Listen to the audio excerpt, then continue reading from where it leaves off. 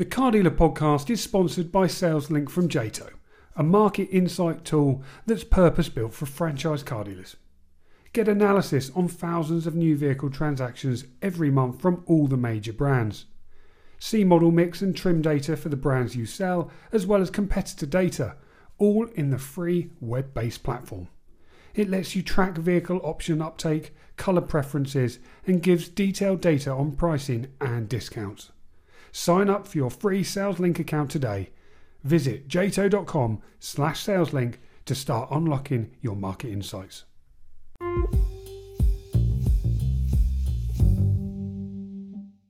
Welcome back to the Car Dealer podcast, where we pick our favourite stories of the week and ask an industry guest to choose which were the best. I'm John Ray, and joining me once again this week is the man that talks to ChatGPT like a magic 8-ball. It's James Baguette. James, have you asked ChatGPT what to have for breakfast? No, John, I haven't. No, but I have been talking to ChatGPT a lot this week, and it's been a lot friendlier than you are currently being to me right now. That's because, James, and you will know this from anyone watching the videos, is ChatGPT has a very short memory. It certainly has. It certainly has, and thankfully so. Thankfully so. How's your week been, John? It's been fine. I've been in your house for 5 days, but apart from that, it's been good. Yeah. You're trapped in my house still today, yes. But that's because we're preparing for Car Dealer Live, aren't we? So that's taking place next week, March the 7th. Very, very much looking forward to that day. Very excited about some of the things we've got going on, but I'm going to save that for the podcast. But can we just talk about some car sales? Of course. I made 2 of those on Saturday. Very shocked. Sold both the Volkswagen Tiguan and the Fiat 500 that I had in one day. Very, very pleased. It was interesting because the first one was the Tiguan. The family came over from Portsmouth to have a look at the car, and they came over in a Ford Focus ST Estate that the husband had obviously bought, suggesting that it was a practical car, but the wife wasn't quite so convinced. So they're trading it in for a much more practical Volkswagen Tiguan. They were a lovely family. Enjoyed that one. I'm handing that car over tomorrow. And then I had a couple come and have a look at the Fiat 500 in the evening. And it was the first customers I had where I really sensed the kind of trepidation that people have when they meet a used car dealer. They were completely and utterly on their guard for probably the first 10 to 15 minutes. You could just see that the way that they were talking to me and the questions that they were asking just felt like they'd had bad experiences in the past. And it felt like a bit of a challenge for me because I had to win them over. And I spent quite a bit of time with them, showing them around the car, giving them a test drive. And actually, by the end of it, we got on really well. But you could just see why some people are a little bit nervous when they go to see a car dealer. And it gave me a bit of a challenge to try and win them over and actually convince them that I wasn't a baddie and I was actually going to look after them. And they bought the car. So, very successful Saturday. Very pleased with that. The other possible explanation for that is it's the first time they've been to Gosport, which they lived. How dare you, John? They lived in Gosport, so they knew the area very well. And then I spent the rest of the week trying to buy some other cars. And I've been successful with one. I've bought a Kia Picanto on a 2012 plate, which, as I recall, has more outstanding on the finance than you paid for it. It certainly does. I paid £2,700 for this car, and the guy owes £3,500 on it. So I've got to now work out how to do it. Actually, I've just got off the phone to Close Motor Finance, who's with the finance, who he's got the finance with, and worked out how to pay it off. And it's all a little bit complicated. So a situation where the seller pays you £800 to take his car away. They suggested that we both pay them at the same time, but it takes them 1 to 2 days to prove that it's been cleared. So I've got to get my head around that. But anyway, I'm sure it's something that if real car dealers, professional ones, unlike me, do every single day. And a bit of a learning curve for me. Absolutely. I do have to ask the saga of the yellow Fabia. Oh, yes. Was that last week when we were going to pick that up? Was that Mm. last week? I was And I'm yes. asking, I know whether you successfully bought it, but Well, for our yes, listeners, I did successfully buy that car. Much better this time round. Drove it home, no dramas whatsoever. Managed to get it advertised, and it's now up for sale on clevercarcollection.com with a lovely video of it. And while filming that video, I kind of went, "Oh, look at these clever touches! There's like even a glasses holder up here." And then I found poor Mr. Brown's glasses that he'd left oh in there. So no. yes, I felt devastated by that. So I sent them back first class recording, and they were very pleased that they've got them back. Okay, Dear, oh dear. well, Anyway, I'm very pleased you eventually got the yellow Fabia, and I hope you don't get mind. used to seeing it in the car park because it's never going to sell. At this point, I'm going to introduce our guest, I think. So our guest this week is Jack Allman from Bumper. Jack, welcome to the podcast. Thank you. Thank you. Yeah, great to be on. Nice Lovely to to see have you. you on. And just for those listening who haven't heard of Bumper, which I'm sure most people have by this point, just give us your elevator pitch. Give us a quick rundown of what you guys do. We like an elevator pitch. Yeah. We've done a few of them in our time, I particularly bet you have. that's a fun, externally funded. So we've done multiple elevator pitches, and some very recently actually. So we were formerly, for those that have been in and around the industry or known us for some time, we were formerly called Auto Service Finance. We rebranded in 2021 to Bumper, something a little bit more memorable, something that stood out. And ultimately, we're a payments platform solely focused in the automotive industry. We're best known for our buy now, pay later product. And again, best known for that in after sales. So how do we help people spread the cost of their unexpected repair costs and ultimately, therefore, help dealers convert more of that work? We have then subsequently introduced a couple of other payment products to our platform. So we have, I suppose, another channel called Pay Now. And within that, we have credit and debit card payment links. And then we have an open banking product that we call Pay by Bank. And then our most recent product to kind of complete the kind of payments platform of what we do, we call PayPad. So that's the physical PDQ machines, the chip and pin machines, which combine all of those payments products into one physical device, which no other kind of chip and pin machines do. And it's, we're working on full integration into DMSs. Obviously, James, I know you've been talking about DMSs last week. So from our point of view, ultimately, we feel that we can help, I suppose, digitalize and create some efficiencies around payments generally. We work with broadly kind of 5,000 or so repairers. Lion's share of that is here in the UK with franchise dealers, but we're also live in Germany, Spain, the Netherlands, and the Republic of Ireland as well. And from our point of view, I guess at our core, we are trying to solve that, well, quite emotive problem for a lot of people, that distressed problem, but also that convenience problem of what the hell do I do when I've got a bill to pay that I wasn't expecting? And look, I guess the elevator pitch, I don't like to talk about competitors, but people are very familiar with Klarna these days, or increasingly familiar with Klarna. A simple way to think of it is like Klarna for car repairs. We do things a bit differently, and we are an absolute specialist in automotive. But ultimately, the problem that we're solving, this sounds a little bit grandiose, and I'm not suggesting this is a global problem in the sense that the world is thinking about this in some sort of existential threat, but we do firmly believe that really wherever someone is driving a car and needing it to get repaired, the average driver doesn't know the cost of pads and suspension and certainly labour rates, and therefore the problem of, oh no, I've got a bigger bill than I expected, I think exists in anywhere that people are driving cars. I'm not saying we're about to solve that global problem, nor is everybody thinking about it when they wake up every morning. But from our point of view, we think there is a massive challenge that faces every single repairer and dealer that ultimately people don't have funds available. What do you do about that? And that's where we step in. I think this is something James has probably noticed from buying, is trying to buy secondhand cars, is how flaky service history is. And some of that must be to do with people really do not have, you might have the funds to buy and lease your car, buy and pay your monthly payment for your car. But when it comes to something that needs 4 new tires, that's 300 quid. Do I have that right now? No, I don't. So I can see it's a very useful thing to have. I mean, it'd be useful for me, let alone anyone else.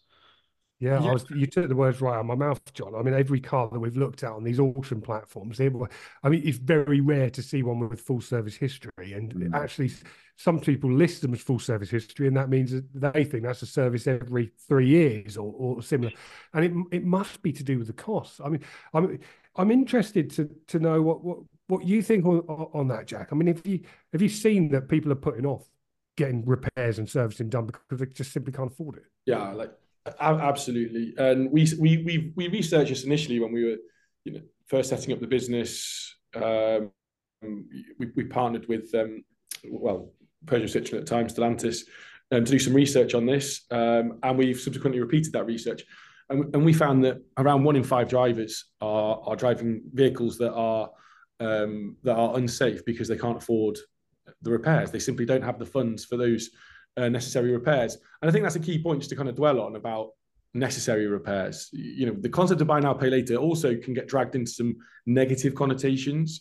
I'd argue it's kind of lazy journalism where it kind of gets pulled into an association with payday loans, for example, or going back to Klarna and previous criticism they've had where you've got perhaps people entering into, multiple buy now, pay later transactions for, I don't know, 10 pairs of trainers to be extreme that they perhaps don't need. But this is necessary repairs, right? These are, these are professional people identifying repairs that are needed on a car, but for some reason people drive away without having them done or opting for, I don't know, a budget part or a cheaper alternative or getting only part of the repair done. Or as what's common that we see, and it's something that we are, quite vocal in trying to mitigate. Our industry gets drawn into discounting more so than so many other retail environments in the repair sector, particularly on the labour. There's not that many retail settings, I'd say, you could go in and get such significant discounts quite so expectantly, simply because it's something at a cost that someone didn't expect. I mean, if you think about a lot of these environments where it's, professional environments, it's trained technicians, it's genuine parts, that is a transaction that is worth paying a premium for, but it's a difficult conversation to have for a lot of people. I think we can help flip that into a far more positive conversation. The good news is we've checked your car, duty of care completed. The vast majority is in great condition. There's a couple of items that need attention. You can pay for that in one payment, or you could spread the cost of that. What would you like to do? And we're not here suggesting you therefore have to talk about discounting. If somebody's presented with an unexpected cost, does giving them 10 or even 20% off really help? You're still having to pay 80 to 90% of a bill that you didn't have the funds, or at least you weren't expecting to pay. And that's really kind of talking about it more on the kind of distressed end of the spectrum. There's also a convenience at play here, right? And I think repairers should think about that in the same way that we see a real positive output here in terms of the impact it can have on things like customer retention. Are you going to exceed that customer's expectation of their experience with you today? I think giving them the ability to spread the cost is a great way to do that. And therefore, does that help play into the idea that they're going to then come back time and time again? And we then start to think about the service history you guys mentioned.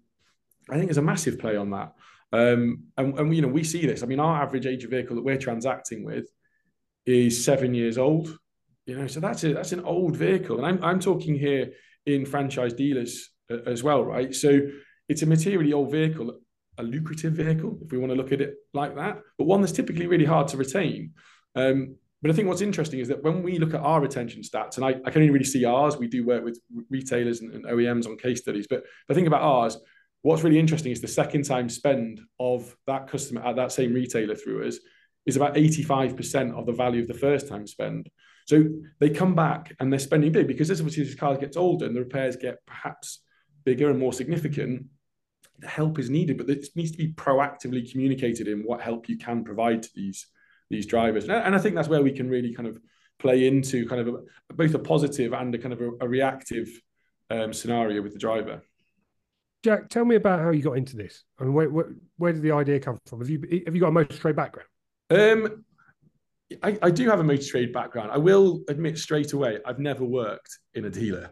And it's something we often kind of joke about. And obviously, James, you've kind of done this yourself. We always wonder, like, I wonder what it'd be like if we owned a dealership and we tried to run it. It's far easier to... Don't do it. Yeah, exactly. It's far easier to talk about it from the outside, and as a supplier the one that's not worked in it. But yes, I did grow up in the motor industry. On the kind of tech side, I suppose. So my family, my parents had a consultancy and software business called BTC. One of the products was Auto VHC, a health check platform, which gives us a lot of the data originally that was the genesis for what happens today within Bumper. But they also had another platform on the sales side called Inquiry Max, which they were 50% owners of as well. So there was kind of the lead management side, there was the after sales side as well. And my parents had a business for 30 years or so. They've exited and they've retired now. But as with a lot of motor trade people, grew up around the kitchen table talking about the motor trade. So that was my route in. The actual initiation for Bumper came through my co-founder James, who alongside a lean analyst within Peugeot Citroën, who was looking at this kind of inefficiency within the service and repair transaction. He at the time was working within fintech, and they came to him and said, look, this is the kind of problem. And he said, well, look, what if we have a funding product for this? And then he was then subsequently introduced to myself and my family's business through this mutual contact at Peugeot Citroën.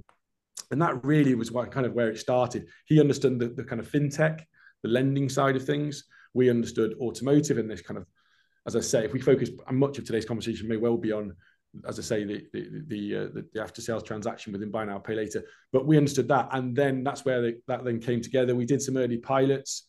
I will shout out again, credit one or two names early on, who boldly stuck their hand up and said, "Yeah, I'll give this a try." When in reality, totally unproven, total punt and a risk, because we were a very, very risky startup. And it's easy for me to say that now when we're far more stable. But Gary Osborne at Thurlow Nunn was the first person to of a franchise dealer group to put the hand up and say, yeah, I'll give this a try. And credit a lot to Gary.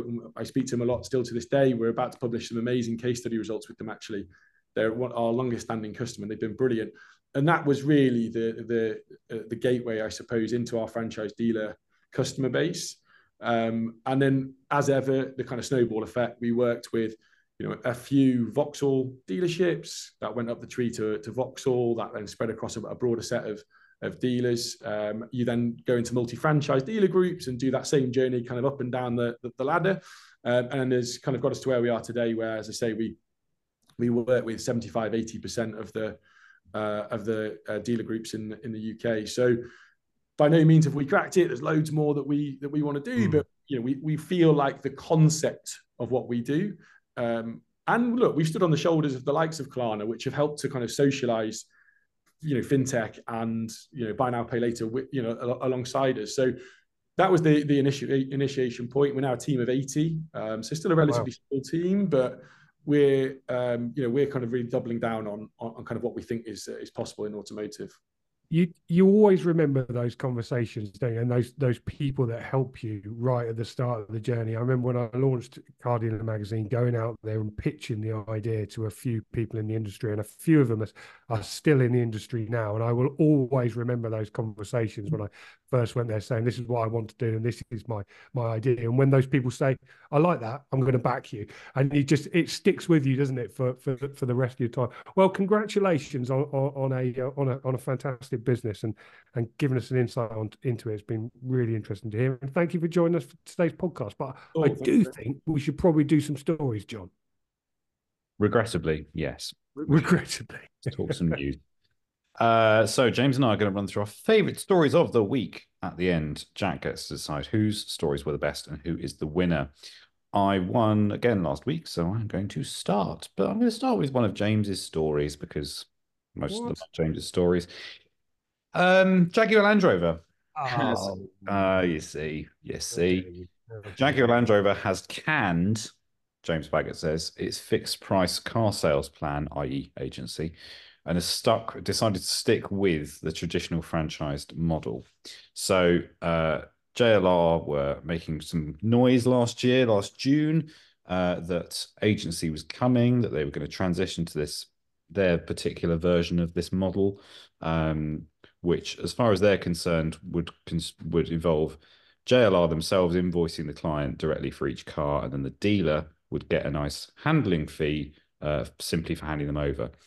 The other slightly questionable bit for me was that they wanted to take control of part exchanges, which, as we know, is quite a profitable part of the operation. So that would be a little bit painful, I'm sure. But they've changed their minds. So I don't know when this was due to come in. It was sort of probably the end of this year, was it, James? That End this of this year, yeah. was supposed to happen. As of now, they've decided no, not going to happen at the end of this year. They haven't said they'll never do it, I think is the point, but it's on ice, is the quote that we've got in here. I don't think, I mean, I wouldn't like to say whether JLR were pleased or not that we have run this particular story, but we got a very, very interesting statement from them, which I will read now.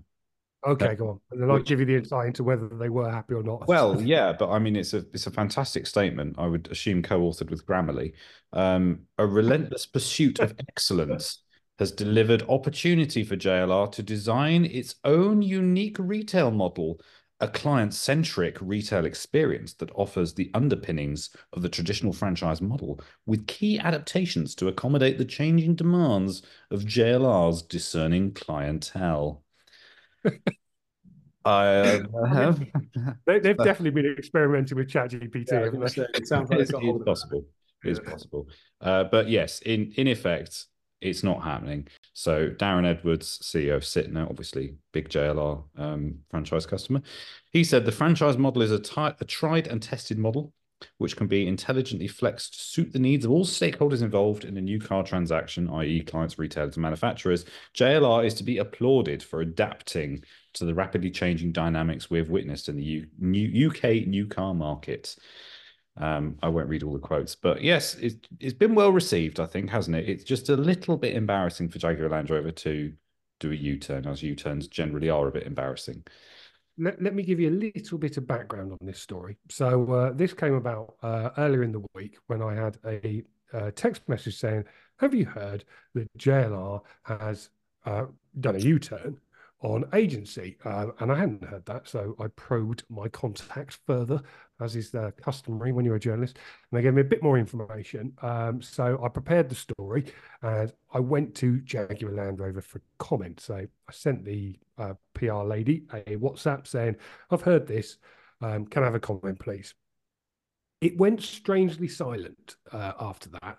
I didn't hear anything for quite some time. And then at about 10:30 that evening, when I was soundly asleep in my bed, a press release arrived in my inbox, which was very, very well crafted by, as we know, can now see ChatGPT, with plenty of comments from Jaguar Land Rover, and also, interestingly, comments from not just Darren Edwards, but Robert Forrester, and who was the other one? One other retail partner. You have to find it for me, John. I can't find it at the moment.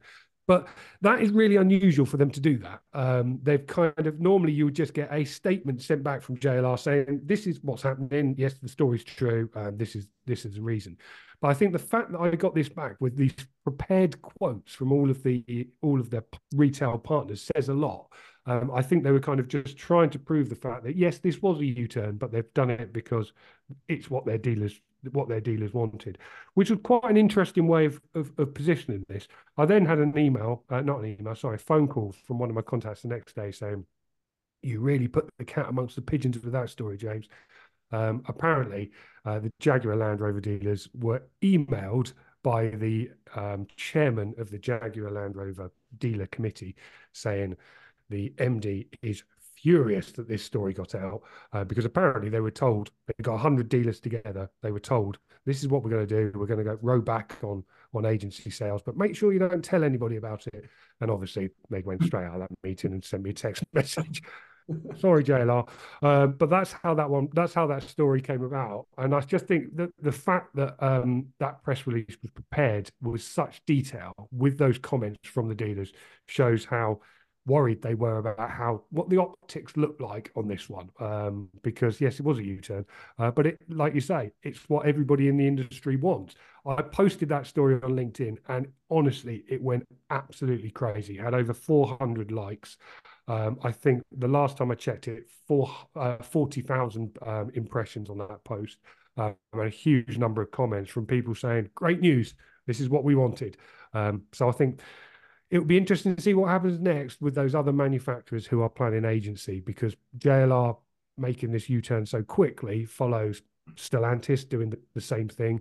And I hear the WhatsApp groups in Milton Keynes, as it was put, at the Volkswagen group were awash with our story about what happens next there. Oh, I love that. The WhatsApp groups of Milton Keynes. I think the other dealer was Gareth Williams, managing director of Hatfields. Am I right? Thank you. Yeah, that was the other quoted dealer. Yeah, I didn't realise that they were in the press release, James, those quotes. So that explains a lot, because reading them, I thought these sound a little bit polished. And that will be the reason why that's what they were doing that afternoon after they received my text message saying, "Can I have a comment?" They were obviously ringing them all up, preparing those comments to make it look correct. And it was the right decision to make. Don't know, Jack, what did you think about this? Did you see it? What's your thought, agents? Yeah, absolutely. It's an interesting one, really, because I guess it depends where this all does settle. Like, does it kind of revert to what kind of, or stay as we currently are? Does it move towards a kind of a hybrid between agency and the kind of traditional franchise setup? But I always wonder, kind of there will be obviously very clear reasons, perhaps, but why some of the manufacturers were very clear straight away. They were, we're not doing agency. I think Suzuki came out and were like, absolutely not, it's not for us. And that was at a time when pretty much most manufacturers were saying, yes, we are going to move to that. I was thinking, like, what did Suzuki know? Or did they have restrictions like that meant they didn't want to? But there was something that they were super clear about, and they were confident enough to kind of, I suppose, break the mold and come out and say, no, we're not doing this. Absolutely no way. Dale Wyatt came out and repeatedly said so. Yet others forged ahead, and others still are forging ahead. It's somewhat baffling. But I think what's interesting, obviously, you then talk about, I don't know, sort of like the new way of doing things, and obviously talk a lot about the Chinese brands coming in, and you've got BYD adopting franchise setup through obviously the established franchise dealers now. And you always think, oh, the Chinese are leading in tech or the way they do things, but are very happy to adopt the franchise model that already exists. So obviously MG was the same, of course. Yeah. They've grown from the traditional franchise model. Yeah. Interesting. It is interesting to see how it's going to pan out, isn't it, this one, I think. And I think the fact that I had a lot of messages off the back of that story, and one phone call with one car dealer group boss. He just went, look, agency doesn't work. And as soon as the manufacturers realise that, the better this industry is going to be, because there are manufacturers that are pressing ahead with it. Mercedes, Volvo, I think Cupra do it with their models, but they're struggling. Those brands and dealers are struggling with it, and I can't see it being the future. And I think why my point has always been on this: the franchise model isn't broken; it works. If it needs some slight tweaks, then make those slight tweaks. It doesn't need a wholesale change like this. Yeah, I think also I'm not saying it's a distraction, but it's at a time when the industry doesn't need to be kind of like internally battling. That's very true. I mean, particularly with EVs, and obviously everyone's aware of the challenges around not only selling EVs or the mass market adoption of EVs currently, but also like the impact on servicing revenues with EVs. So and the manufacturing, obviously. So kind of both the OEM and the retailer need to collaborate probably better than they ever have done. And look, it's not for me to say that they're not, but a very kind of public, fight between those two entities doesn't feel particularly helpful or productive at this point. No, absolutely right. We'll be right back. The Car Dealer podcast is sponsored by SalesLink from Jato, a market insight tool that's purpose-built for franchise car dealers. Get analysis on thousands of new vehicle transactions every month from all the major brands. See model mix and trim data for the brands you sell, as well as competitor data, all in the free web-based platform.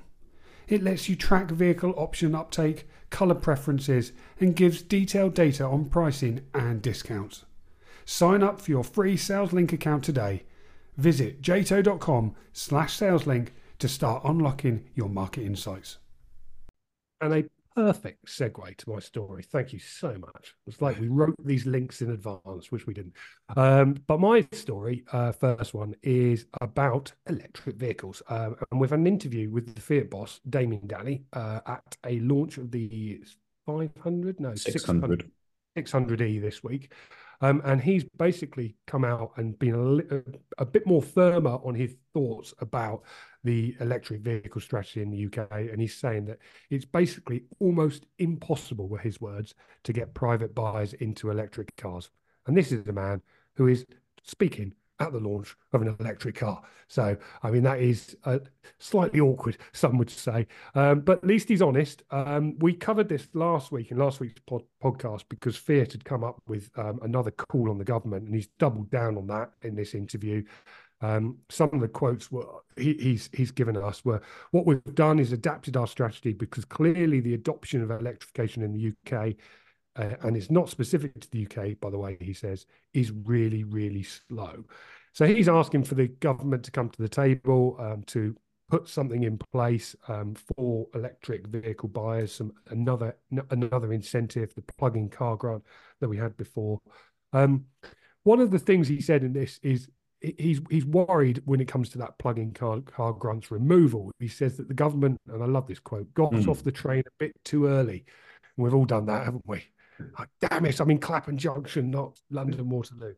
But yeah, I thought that was an absolutely fantastic quote from him. And he's not the only one that's banging this drum, is he? And I'm going to slightly combine this story. Oh, John, no, I was going to do that. It's very, very similar. With a story that came out today from the SMMT, with the SMMT really urging the Chancellor, who's obviously going to be doing the budget next Wednesday, day before Car Dealer Live. That'll be handy. The SMMT are urging the Chancellor to be fair with the taxes for a fair transition, is what they say, to boost EV uptake. They would like to see a cut in VAT for electric vehicle purchases. But what we're seeing quite clearly here is the industry calling on the government for some help. They've mandated these targets this year with the ZEV mandate. They haven't particularly helped, have they, by changing the 2030 ban to 2035. The SMMT, as part of this, has carried out a survey of over 2,000 adults, and 1 in 7 of them said they're never going to make the switch to electric vehicles, and 24% of them, almost a quarter, said they're now delaying their plans to change to electric vehicles off the back of that ICE ban being moved back from 2030 to 2035. We clearly need some help here, don't we? We need some help to boost this electric vehicle demand. I keep hearing from the dealers I'm chatting to saying it's really difficult to get retail buyers into them. And I can see why. I mean, the messaging that's come out from the government is it's not clear. On one hand, they're saying you need to go into electric vehicles. On the other hand, they're taking away all the grants and incentives. I don't know. What do you think, John? I mean, I think we need a plug-in car grant back again, and I'd somewhat be surprised if we don't see some form of incentive in next week's budget for it. I feel like we talk about this every week, but Wow. definitely did last week. But I think I'm pro plug-in car grant. I think it was removed in such a way. It was removed in a ridiculous pull the rug from out under your feet kind of way, wasn't it? Where it just suddenly disappeared almost. I think there's factions that get stroppy at the idea of subsidizing people driving around in 40, 50 grand EVs and just handing money back to the general public. But it's a very black and white, well, not in black and white. It's a very short-sighted way of looking at it, isn't it? Because as we've said, a bit like the scrappage scheme before, the scrappage scheme, the famous thing to say is that it generated more in VAT than it actually cost in the first place, and so on and so forth. So actually, these things are quite a good thing to incentivize people with. I do think if they're going to do it, they have to be consistent about it, though. We've got enough fluctuations in EV pricing as it is. I would bet money that nothing will happen next week. You really think that? There won't be any. I don't think there'll be a retail incentive for EVs. I think what they will do is maybe pump some more money into, or say they're going to pump some more money into infrastructure, which I don't think is a bad thing as long as they're actually doing it. I think what would be really beneficial as well is, well, I mean, we sort of talked about reduced planning issues for EV charging things, because that's a big issue at the moment. I think the bigger issue is actually getting electricity to these places, but I know the planning application process is also a nightmare to get anything through. I think there's a lot of things can be it can be rejected on a lot of grounds if people say not in my backyard for a, I don't know, 20 EV chargers going up. There's a lot of stuff to sort through. And I think a little bit like, as we were saying, different subjects, but as we were saying in the intro to this, 10% off your repair bill still means a repair bill. I think £2,000 off an EV still means an EV. If it's not suitable for you and you can't charge it anywhere, that's not an improvement. Yeah, I think that's Jack, infrastructure. Well, I was going to say look, it's not, like you say, it's not a particularly new topic, and what I'm about to say is not new. But I live in London. I live in West London, densely populated, terrace street. Nobody has a driveway. Well, some do on the slightly wealthier side of where I live, but the vast majority of us park on the road. And to that very point, and to say it's not new, and I know there are things being trialed around cutting channels into the pavement that you can run cables through. Obviously, you can do it off the lamppost in certain areas. But in reality, all of where I live in West London, in Ealing, rely typically on public spots. There's, I don't know, there's normally 3, and then I don't know, several streets away, there's 3 more, for example.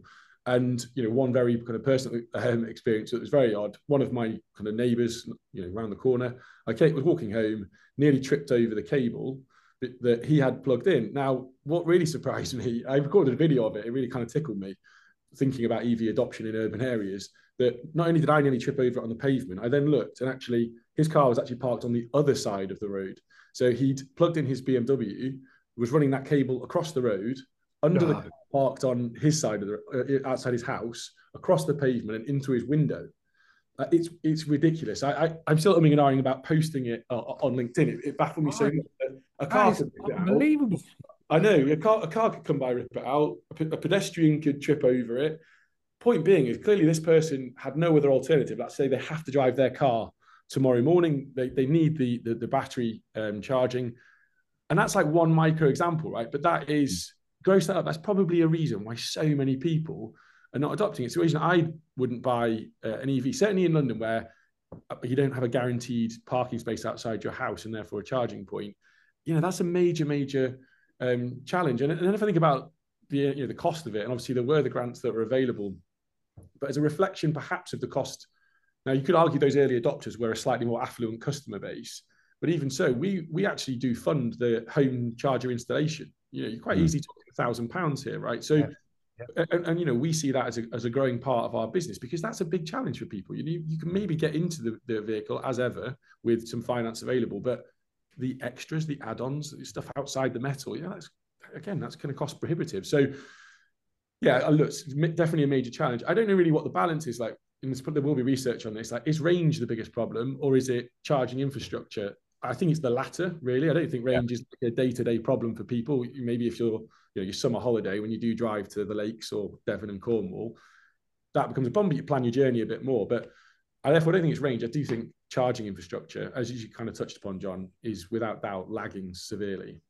The sad thing is, well, London is usually the place that in all these surveys has not even surveys, statistically, it has the highest. I think there's more charging stations in London than there are in the rest of the UK.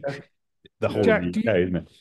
Do you think the government will come to the table with an offer next week of the budget? Do you think they're going to do something?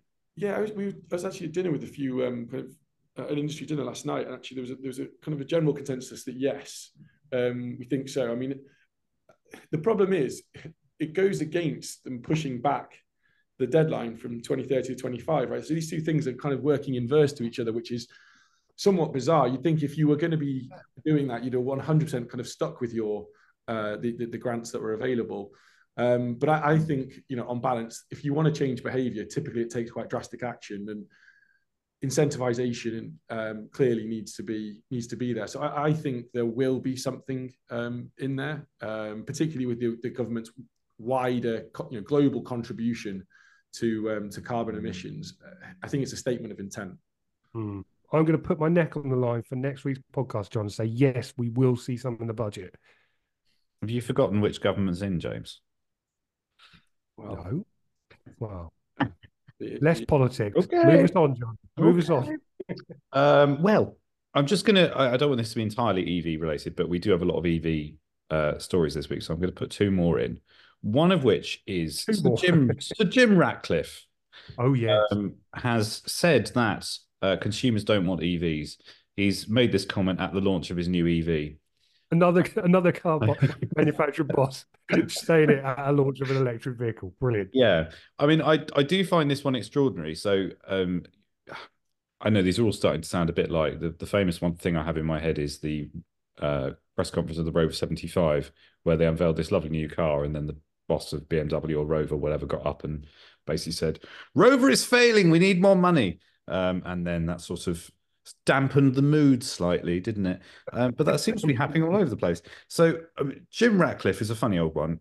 Ineos, I think, enormous petrochemical company, as we know, started making his own cars on I'm going to say a little bit of a whim. He brought out the Grenadier, didn't he? Of which we see a handful of. I think they're selling reasonably well. I think there's a reasonable waiting list for them, isn't there? Mm. It's a bit of a niche vehicle, I would say. But he was outspoken in the fact, correct me if I'm wrong, James, that he wasn't going to have any EVs. It was going to be petrol and diesel, and it was going to be hydrogen. They were going to spend some money on investing in hydrogen tech, bought in from somebody, I imagine. But sort of out of nowhere, there's an electric 4x4 has come along. So there's a miniature Grenadier, which he's called the Fusilier, again named after a pub. And there's a photo here on our website of him standing under a pergola outside the Fusilier pub, I assume somewhere in London. And it's an EV, but also a range extender. So you can have a full EV one with 250-mile range, or a range extender with a petrol engine for 168 miles.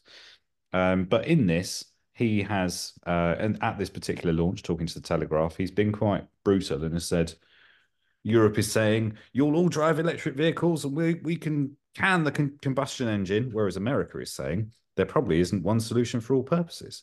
So he's keen on there being a multi-solution approach to this. But yes, I'm not a massive fan of Jim Ratcliffe, I have to say, and I think you have to take. James is waving his phone at me as though Jim Ratcliffe. Well, only because I'm sorry my phone just rang on that, but guess what that was, John? Go on. An inquiry on the Skoda Fabia. I didn't know if it was going to be that or someone from JLR. I didn't know which way that was.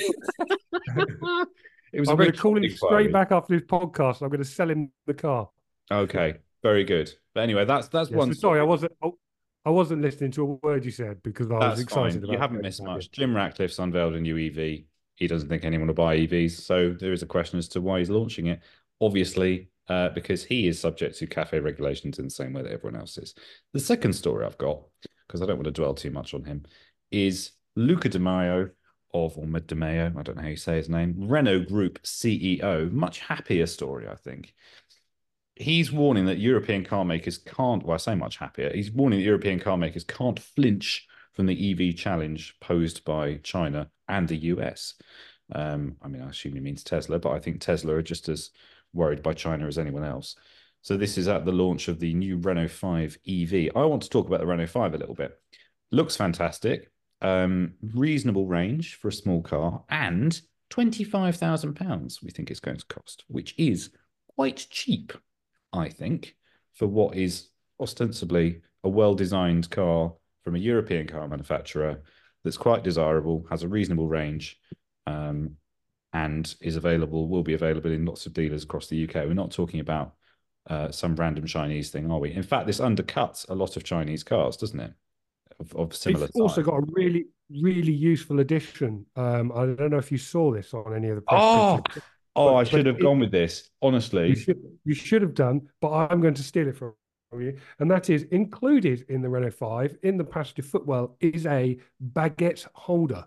Yeah, that's where James will sit.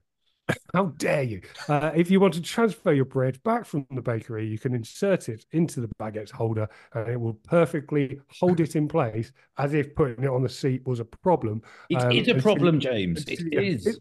No, it's not, John. Yes, in the UK, you could probably use it for your brolly or other really long things, which I can't really think of at the moment. Maybe tubes of polos, Smarties, and anything else. That is a life-changing. That would be a life-changing addition for me, because I don't like how when I come back from Tesco, my enormous baguette has nowhere to sit and it flails around and then it comes out with a paper bag, goes over the carpet. I don't want that. I want a nice clean baguette. Wonderfully niche. Outstanding. Yeah, wonderfully niche. I'm hoping I Yes. can buy it from them and insert it into whichever car I'm driving at the time. But anyway, Can I, moving on from the Renault 5 and going back to what he said, his point, I don't think we've necessarily touched on this in the story, but he's talks about it elsewhere, is that he's sort of looking for collaboration between European car manufacturers, isn't he? In a sort of like try and beat the Chinese by all clubbing together. And not necessarily becoming some enormous unwieldy alliance, but at least for battery technology, no one's going to. Batteries are so far hidden underneath the car. It's not like you're going to get in your Renault and think, "Oh, I can tell this is the same as a Citroen." It's fundamentally something that needs a lot of investment, which they can't do on their own. And it's better if we all work together. John, can I move us away from EVs because I'm frankly really bored of them? And just can we talk about some? Can we talk about something else? Yes, fine. Thanks, John. I'm going to pick my next story, which is news that supercar dealer Tom Hartley Jr. made a whopping £20 million worth of profit by selling just 77 cars. I had to say that really slowly, so it sunk because that is pretty mental, really, isn't it? I mean, that is absolutely fantastic performance. So Tom Hartley Jr., this is the period ending March the 31st last year. It's only for 11 months too. It's not a 12-month financial year.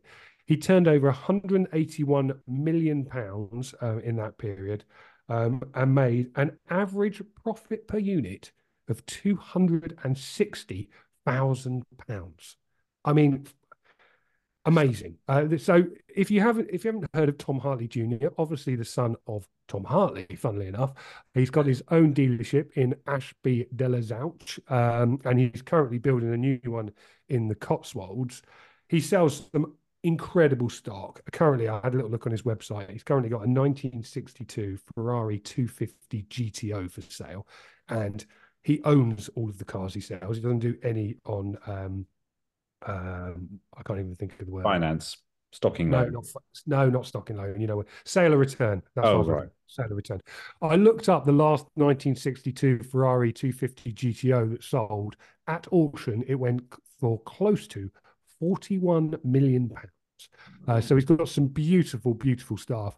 Other stuff that he's currently got in stock, he's got a 1959 Ferrari 250 GT long wheelbase California Spider Competizione, longest name in the world, Ferrari F40, McLaren P1, Porsche 918 Spider. So he mixes the kind of classic, real hyper classic cars with those modern supercars. But an amazing, amazing performance. He's rightly very, very proud of it. He thanked his team. He said it was a very good year. No kidding. And I'm very proud of my small but extremely capable team. He said our turnover was in fact well over £200 million of sales was also concluded on cars that we didn't have in stock but received commission from. We put far more effort and investment into our research, preparation and presentation than our competitors, but the cars don't sell themselves, he said. But just as a barometer, that £20 million profit for 1 year would put him well up our car dealer top 100. If you look at the car dealer top 100, that would put him well into the top 20, I think it is. By far and away the most profitable independent car dealer.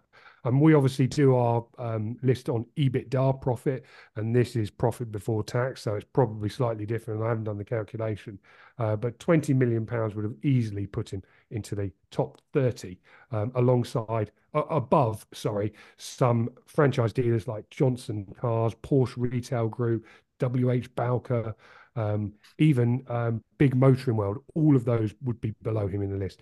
And this is 77 cars he sold. Let's just rewind back to that. 77 cars. An amazing performance. And yeah, rightly, very, very proud indeed. Jack, did you see that story? Yeah, Were you blown away as I was? I know. We actually, again, we were talking about it this morning in the office. Again, none of us have sold cars before, but like as a moron from the outside, it makes me wonder, again, how frustrating that must be for all those groups you just listed, any kind of volume retailer, the effort that has to go into selling X number of cars to get anywhere near that number. So frustrating. But clearly, obviously, it's, again, as he stated, it's not easy, but I'm sure he does the fundamentals brilliantly. Buys really, really well, clearly. But in terms of selling it, I mean, he must just have the black book of all black books in terms of contacts, right? I mean, there must be a queue of people that he can call when certain cars come into his business.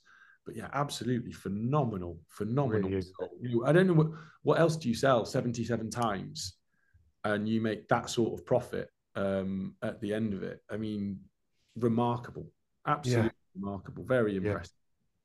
Yeah, I just think it's not just in the automotive world where that is an amazing performance. It's in most retail worlds, isn't it? I mean, it's just, I'm sure, like you say, actually, there can't be many other businesses where you can sell 77 things and make that amount of profit. I'm sure it's probably impossible elsewhere.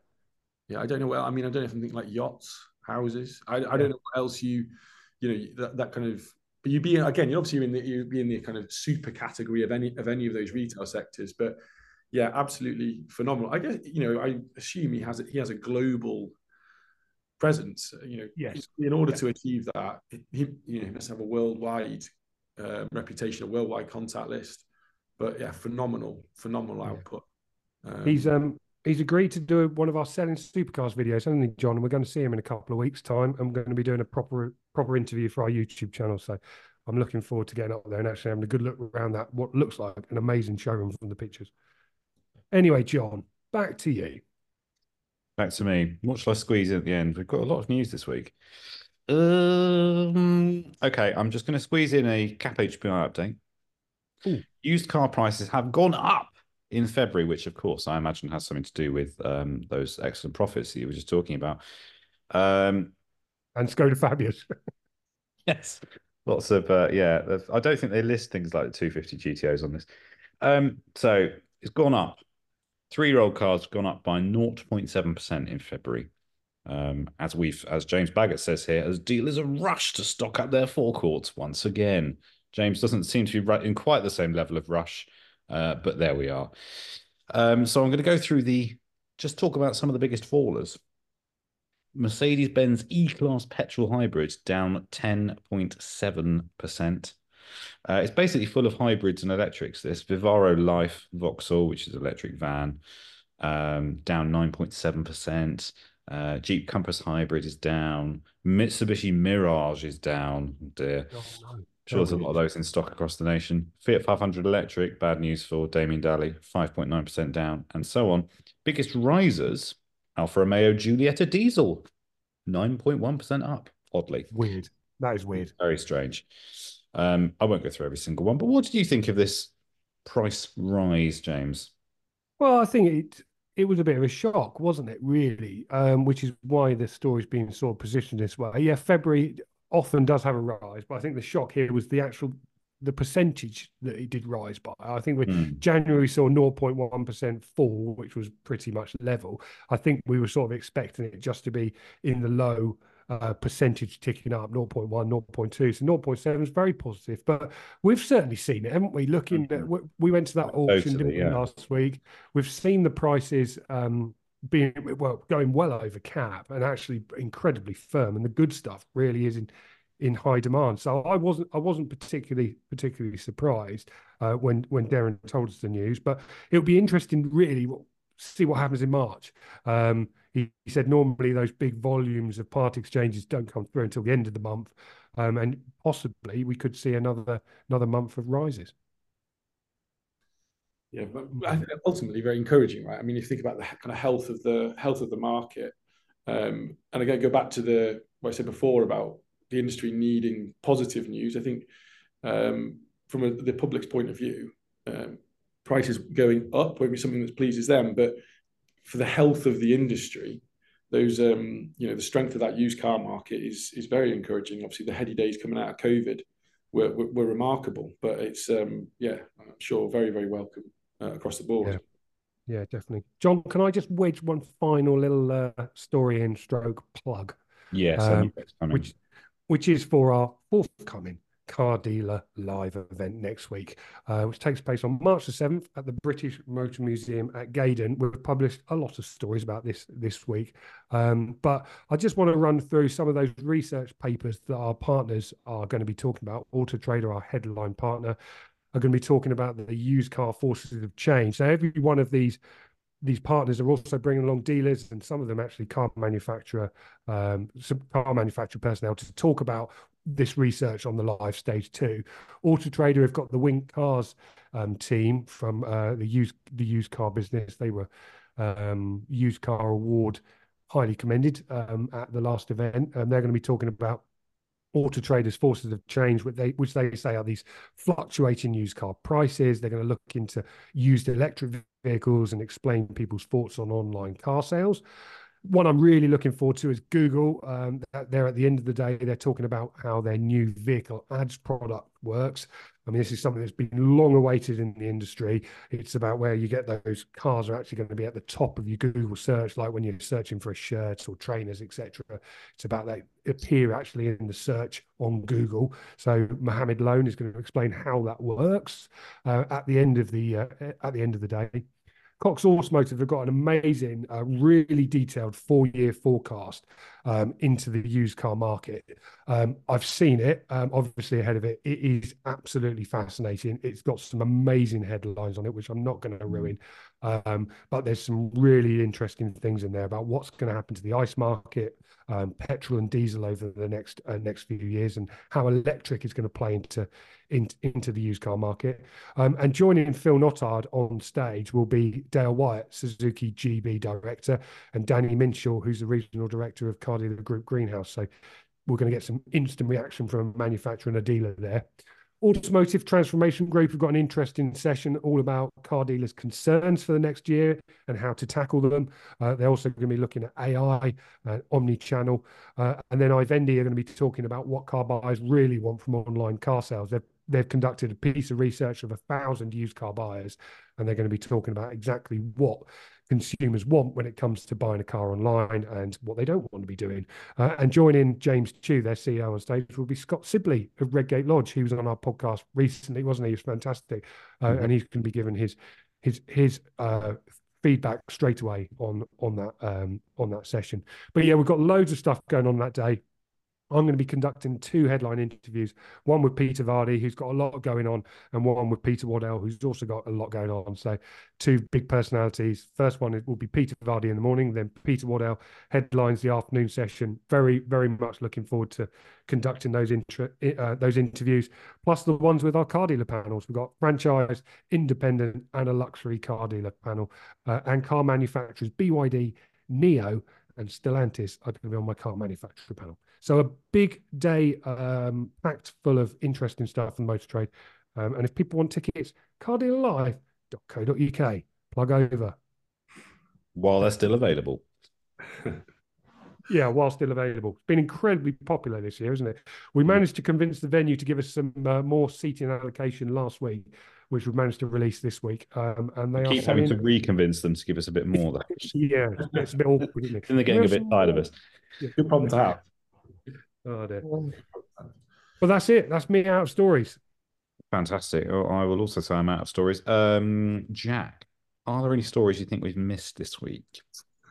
I mean, that was very comprehensive. There are 2 things that we kind of been discussing over the last few days in the company that kind of piqued our interest. One of which is more specific to us than necessarily automotive, which is the news around Klarna's potential IPO, which is kind of suspected to be later this year, and the valuation around that.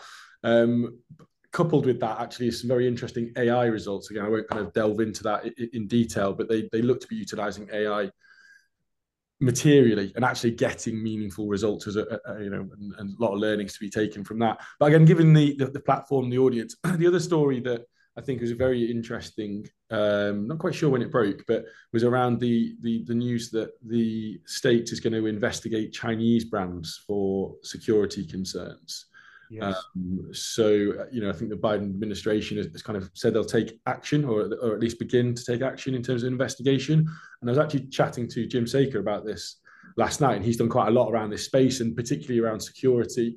and how connected cars and electric vehicles are in theory a very, very real security threat. So yeah, very, very interesting. I mean, chatting to Jim, he's incredibly knowledgeable in this, but it was news that he welcomed massively. And I think he's actually been to, he's spoken about this directly in the States before. So yeah, fascinating take on, the Chinese brands and what they could mean, not just for the impact on car sales, but actually as a potential, national security threat.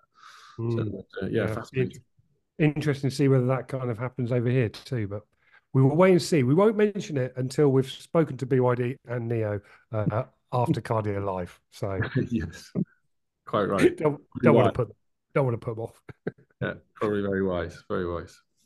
Very good. So I'm going to have to ask you, which were your favourite stories this week, and therefore, who is the winner?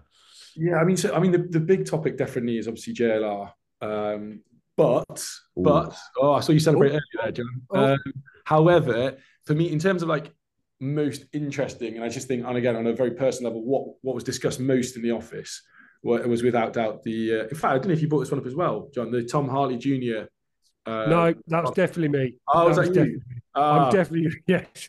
I am so desperate for a win that I have to stake a claim to that story early on.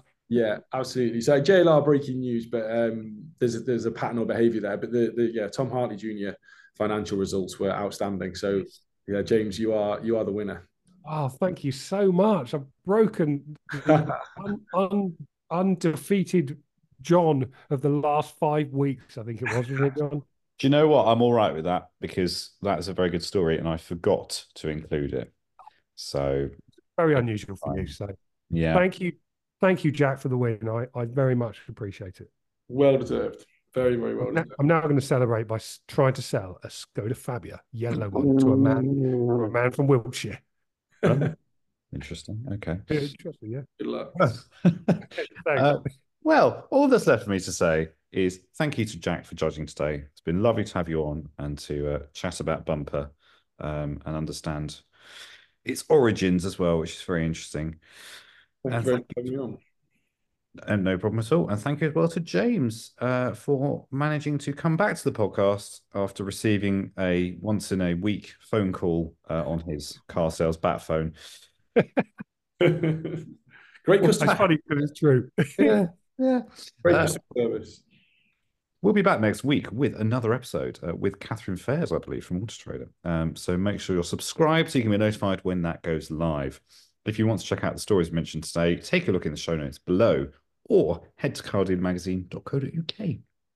Thanks for listening and goodbye.